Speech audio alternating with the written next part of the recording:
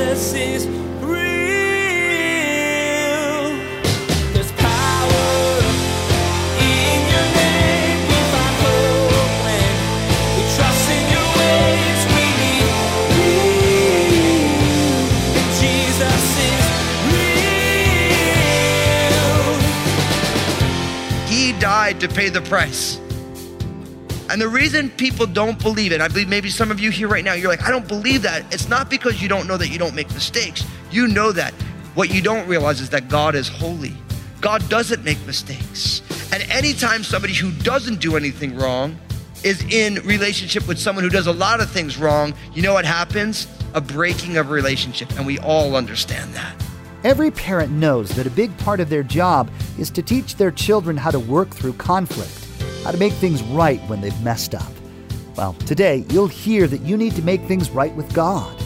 Pastor Daniel shares that God is perfect. He's holy, and because He's perfect and you're not, there's a break in your relationship with Him. But you can't fix it on your own. No, you need Jesus to stand in the gap for you. Now, here's Pastor Daniel in Numbers chapter 29 as he continues his message, Offerings Revisited.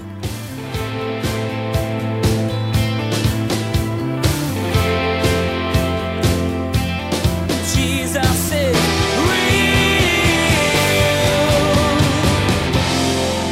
At the beginning of every new month, there is all these new sacrifices. And again, we get 2 bulls, 1 ram, 7 lambs in their first year without blemish. Now notice that again, all the offerings, no matter what the species are, is what? Young and without blemish. Why? Because you give your best to the Lord. That's what it's always reminded. And listen, we got to remind ourselves of that, don't we? Because what people do oftentimes are like, man, I want to bless the church, so I'm going to give you my washer and dryer, Nothing more scary when someone says they want to give the church a washer and a dryer. Because you know what they end up giving? They give you like a washer and dryer from like the 60s. And that thing hasn't worked. I just want to get out of their garage and they're going to give it to the church. Because that really blesses God. And they really needed like an ancient washer and dryer that hasn't worked since the Reagan era. Right? But we do that stuff. Like, man, we're going to bless the Lord with this. And it's like, no, that's not. Just go bring it to the recycling place. Give it to a charity that can go and they can sell the metal and they can get some money. Like, the Lord doesn't want that. But we do that kind of stuff, right? We think, man, I'm going to bless God. And we're really just giving Him the junk. And we do that with our own lives. See, brothers and sisters, listen, you need to prioritize giving God your best. It's like you have to be intentional about it. You have to decide that you're going to design your life. I'm going to give the first fruits of all my life to God. I'm going to give when I'm the most vibrant, that's the time to serve the Lord. See, what we do is we give all of our energy to everything else, and we're like, whatever I got left, I'll give to God, right? We do it with our finances. We do it with our time. We do it with our talent. You do it with your calendar. You fill the whole thing up. Like, I got any time left, I'm going to spend some time worshiping the Lord. And you know what happens? You never get the time, right? Or you say, I'll do it later, right? You know what happens when you're going to serve the Lord later? You're always waiting to serve the Lord later. That's how you have to prioritize that. You give Him your best. Why? Because everything that we have comes from Him and He deserves our best. And you know what happens when you start giving God your best? It completely changes the way you look at everything that you do have. Because all of a sudden you take the first fruits of the entirety of your life and you give it to the Lord, and it changes the way you view everything else. You start to say, oh, because I gave God the first fruits of my talents, the first fruits of my energy, now all of a sudden you look at all of your talents and you're like, okay, so God got it, and now, so how does God want me to use all the rest of it? Oh, I could do this, I could do this, I could do this. I gave God the first fruits of my energy, right? Okay, so boom. And you're like, well, how do I want to expend the rest of my energy? Well, because I gave it, God, how do you want me to do it? And God's like, well, I want you to do this, this, and this. And you end up completely reprioritizing your life. And I love this because not only is there these daily ones and there's these special Sabbath ones every week, now we have these monthly offerings, and this is a throwdown. I mean, you see all the offerings, and each one, the burnt offering, so the animals with the grain offering, with the oil, with the drink offering. And if you want to read more about all those, Leviticus 1-7, we went through all of them in a series called Sacrifice. We went through all these different offerings, what they were, how they worked, why they're there. But again, this is like you're giving God a complete meal, right? You got your protein, you got your starch, you got your good fat, and you got your drink. It's like a good dinner, right? And literally, that's the idea of it. You're giving God the whole spectrum of the food and the things that sustain you. And every month, it's a big part. Man, it's a brand new month, God. We got 30 days ahead of us. We thank you for the past. We're excited about the future. So the monthly offerings. Now, in verse 16, we start getting into the special festival offering. So it really runs from 16 all the way through the end of chapter 29. And at the rate that I'm going, I'm pretty sure I'm not going to make it all the way through 29, but I'm going to try. So look what it says. The Passover offerings, verse 16 of Numbers chapter 28. On the 14th day of the first month is Passover of the Lord, and on the 15th day of this month is the feast of unleavened bread. It shall be eaten for 7 days. And on the first day you shall have a holy convocation, and you shall do no customary work. And you shall present an offering made by fire as a burnt offering to the Lord, 2 young bulls, 1 ram, and 7 lambs in their first year. Be sure that they are without blemish. Their grain offering shall be of fine flour mixed with oil. 3/10 of an ephah you shall offer for a bull, and 2/10 for a ram. You shall offer 1/10 of an ephah for each of the 7 lambs, and also 1 goat as a sin offering to make atonement for you. You shall offer these besides the burnt offerings of the morning, which is the regular burnt offering. Verse 24, in this manner you shall offer the food of the offering made by fire daily for 7 days as a sweet aroma to the Lord. It shall be offered beside the regular burnt offering and its drink offering. And on the 7th day, you shall have a holy convocation. You shall do no customary work. Now, if you want to read this, we saw it in Exodus chapter 12, verses 14 to 20. Again, in Leviticus 23, verses 4 to 8. And we're going to see it again in Deuteronomy 16, verses 1 to 8. So we've seen it in Exodus 12. We've seen it in Leviticus 23 here, and we're going to see it again in Deuteronomy chapter 16. Now, the Feast of Passover is married together with the Feast of Unleavened Bread. So the Passover was a one-day festival, and then the next day began a week-long Feast of Unleavened Bread. All of this is completely tied to the deliverance of God of the children of Israel from Egypt at the Passover. Remember the 10th plague, the death of the firstborn, the final plague. Now, people always want to say, I can't believe God would do that to those poor Egyptians. Listen, God didn't want to do that. If Pharaoh would have let the people go, none of this stuff would have happened. Because disobedience brings problems. If when Moses said, listen, you got these people enslaved, they shouldn't be here, you need to let them go. Pharaoh said, you know what? It's probably not cool that I have people enslaved. It's not the best thing, not the highest good. I'll let them go. None of this would have happened, but he wouldn't listen. And every plague got worse and worse and worse. And every time he's like, I've made a mistake. I've gone against God. Moses, please pray for me. And every time Moses prayed for him, and it stopped. So this didn't have to happen. Pharaoh brought it on himself, right? He should have just listened. So God told the children of Israel, listen, the worst plague is going to come, and this is going to be the end of this, because after this, you're going to leave Egypt. You're going. But he said, this is what I want you to do. I want you to choose a lamb, a perfect lamb. I want you to make sure it's perfect. They chose him on the 10th day, sacrificed him on the 14th day to make sure it was a perfect lamb. They slaughtered the lamb. They took the blood of the lamb, and they placed it on the doorpost of the house. And when the angel of death, which is didn't you wish your parents named you Angel of Death? That'd be a super cool, not really a cool name, but it would be kind of cool. You know what I mean? It's like an angel.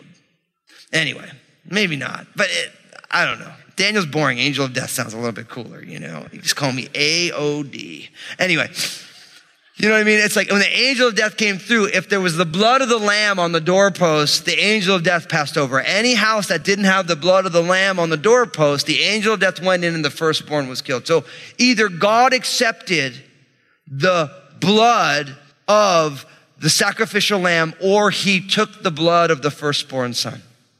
Now, you guys know Jesus is the fulfillment of Passover. The Lord's table was literally Jesus taking the Passover Seder and saying, look, this is all about me. It's all about me. It all points to me. Why?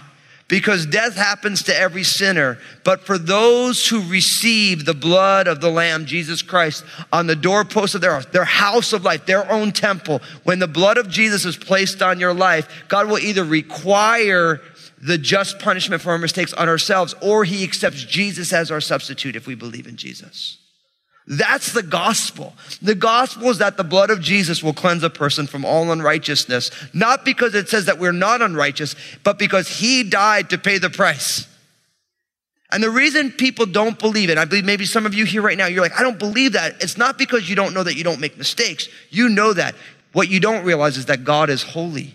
God doesn't make mistakes. And anytime somebody who doesn't do anything wrong is in relationship with someone who does a lot of things wrong, you know what happens? A breaking of relationship, and we all understand that. When somebody wrongs you, that wrong has to be made right, doesn't it? If something goes wrong in a relationship, there's a breaking of a relationship, and in order for a broken relationship to be brought back together again, somebody has to pay for that. I always use the same example. It's a great example because it puts the cookies on the bottom shelf. Imagine you have me over your house for dinner, right? Because you know Fusco likes to eat, and you're like, hey man, I can cook, so I'm gonna have you over. Now imagine I come over your house for dinner, and I'm a terrible driver. I'm not really a terrible driver. Well, maybe I am, who knows? That's in the eye of the beholder.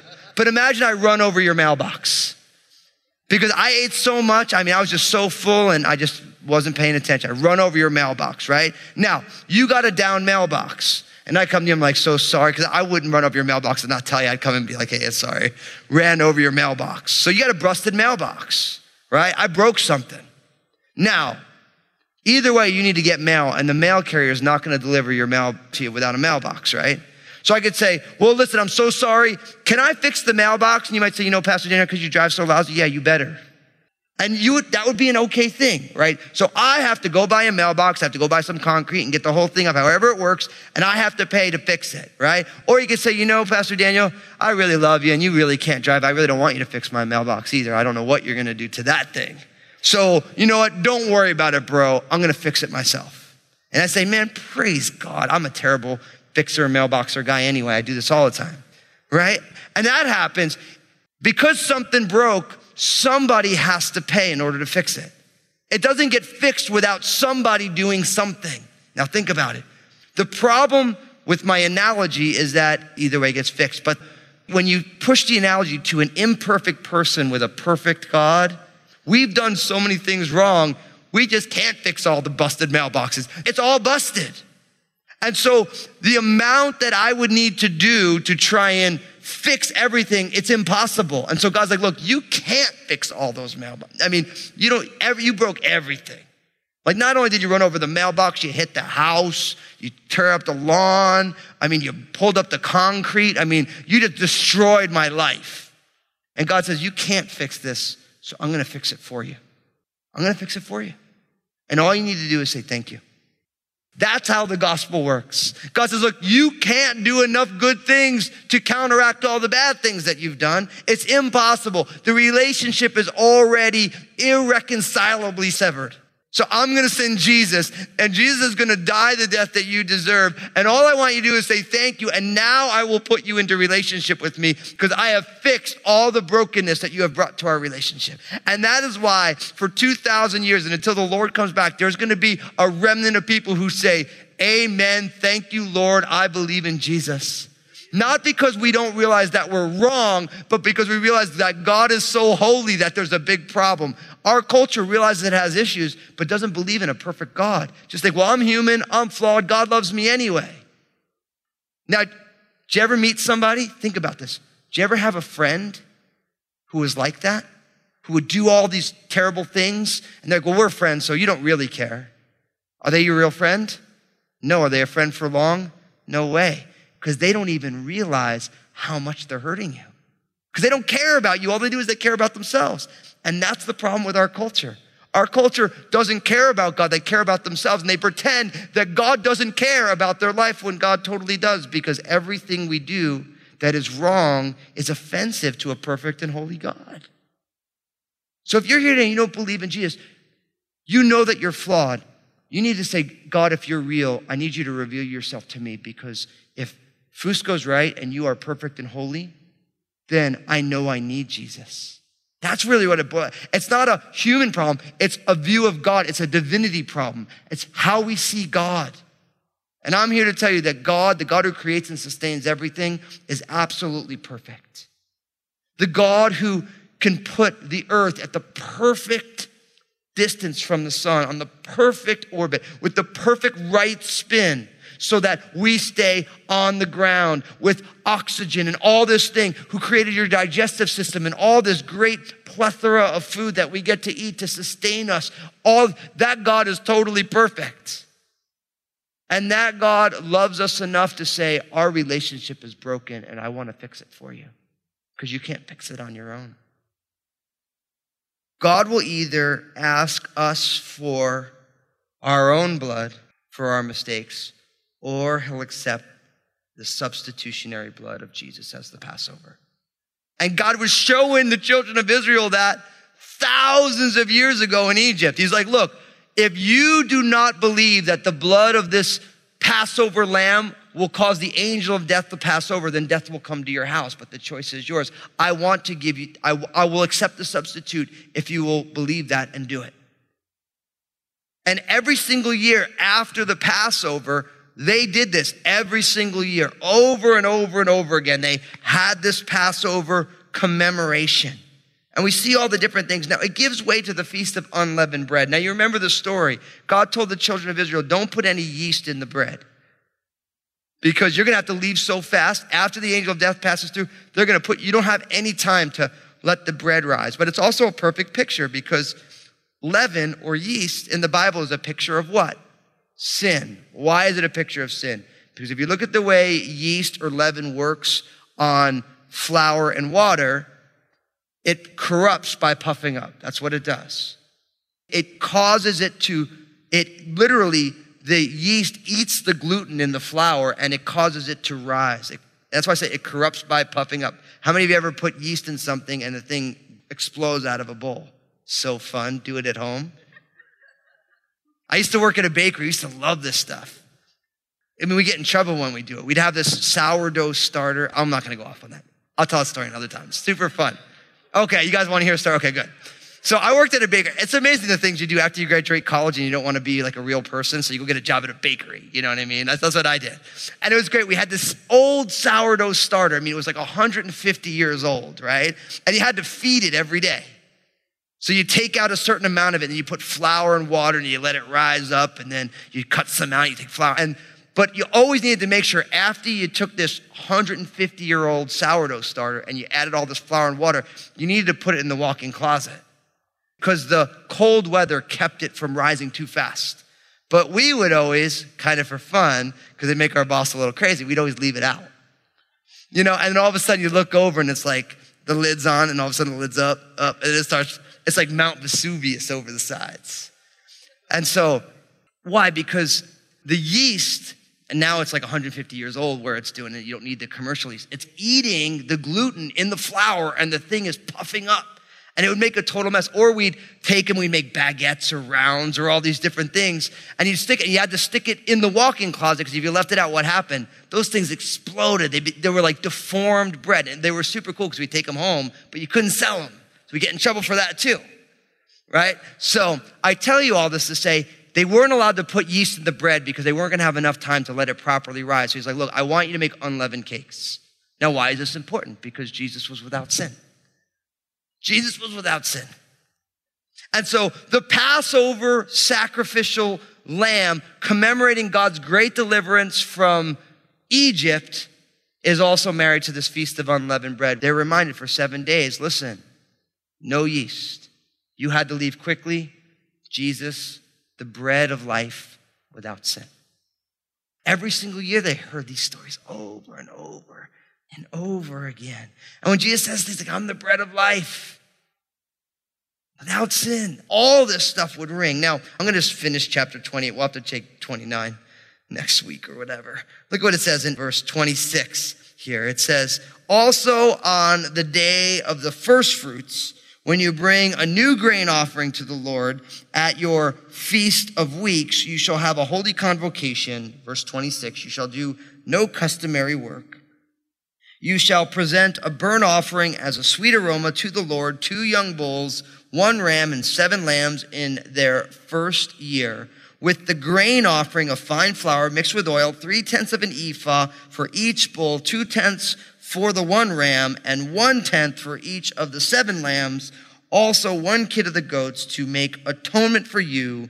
Be sure that they are without blemish. You shall present them with their drink offerings, besides the regular burnt offerings with its grain offerings. Now, the Feast of Weeks is also known in our Bibles as the Feast of Pentecost.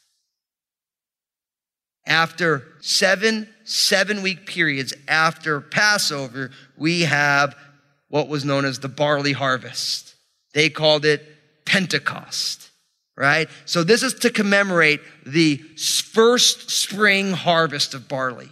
Now, they would have this big sacrificial system. Like, listen, we have this big harvest. Guess what? We give the first fruits to the Lord. We make a big deal about God because this harvest that we have, even though we planted the grain and we harvested it and we did everything, really it all happened because God gave us the seed and God gave us the sun and God gave us the water. And even though we worked really hard, we realized that everything that we have is from God. So it was called first fruits or weeks or Pentecost, which the word pente is literally means 50 because it's 7 weeks. The next day is the 50th day, right? You have 7 weeks of 7 days is what? 7 times 7 is 49. The next day is what? 50, Pentecost. Super cool. So that's what happens. You worship God on Pentecost. Now, but what you guys also know, and you can read about this, Exodus chapter 23, we find out about it. We find out about it again in Leviticus chapter 23 as well. But in the New Testament, you guys know about the day of Pentecost from when? Acts chapter 2. The day of the first fruits. Jesus was the first fruits of the resurrection of the dead on the feet when Pentecost, don't ever miss when you read your Bible, the little words. When Pentecost had what? Fully come. That's what your Bible says. Not when Pentecost happened, when it fully came. See, the Holy Spirit inspiring Dr. Luke to pen the Acts of the Apostles. He said, this is the fulfillment of Pentecost. It was never really just about a barley harvest. It's about a harvest of souls. It's about a group of people who the Spirit of God gets poured out on. And on the day the law was given, 3,000 people were killed. And on the day the Spirit was given, 3,000 people were given brand new life. And Pentecost is not about a barley harvest, although it is. It's about a greater harvest, a harvest of souls. And if you're here today and you've put your faith and trust in Jesus, then guess what? You're part of the first fruits of God's kingdom. Jesus is real. If you've ever had a garden, you know the joy of picking the first things you've grown. Well, as Pastor Daniel reminded you today, the Israelites had a big party after the first barley harvest of the year. Called the Festival of First Fruits or Pentecost, they celebrated God's provision of food. But the real meaning wasn't about food, but souls. Hundreds of years later, the Holy Spirit would come on Pentecost, and hundreds of people would begin a relationship with God. Believers are the real first fruits. Everyone needs a little encouragement to get through their day, and we have a way to provide that for you. Pastor Daniel has some excellent advice, truth, and love to share in his 2-minute messages available on Facebook, Instagram, and Twitter. Just go to JesusIsRealRadio.com and click on the social media links to find them. You won't be disappointed, and your day just might get a little brighter. Place a marker in your Bibles and join us next time as Pastor Daniel continues through Numbers 29. You'll revisit more of the offerings that God wanted the Israelites to give. Pastor Daniel will invite you to discover that God not only provides opportunities for you to rest from work, but also wants you to celebrate what He's doing in the world in your life. Well, that's all the time we have for today's broadcast. On behalf of Pastor Daniel and the entire production team, we invite you to join us again for the next edition of Jesus is Real Radio.